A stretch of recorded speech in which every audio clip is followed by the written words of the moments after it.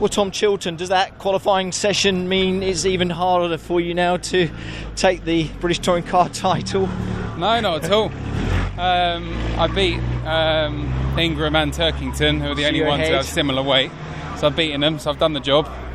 The weight really hurts in qualifying, like I thought it would.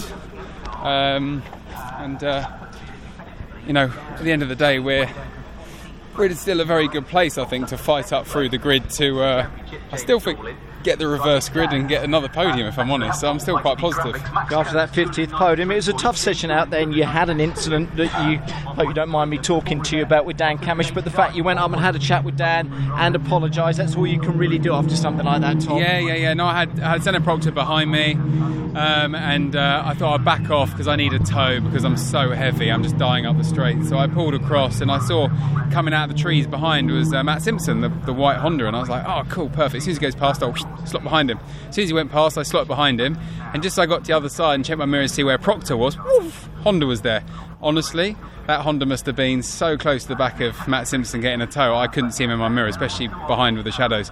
I never would have bulked anyone's lap because I was going slow, not on one anyway. And I came across to get the tow off Matt, and it was too late. Dan was there, and I went off to say sorry and everything. But at the end of the day, I understand how frustrated he was. But he didn't need to try and weave and hit me off at Druids the next corner. Well, that's all you can do is apologise. Tom, thank you so much. Thank you.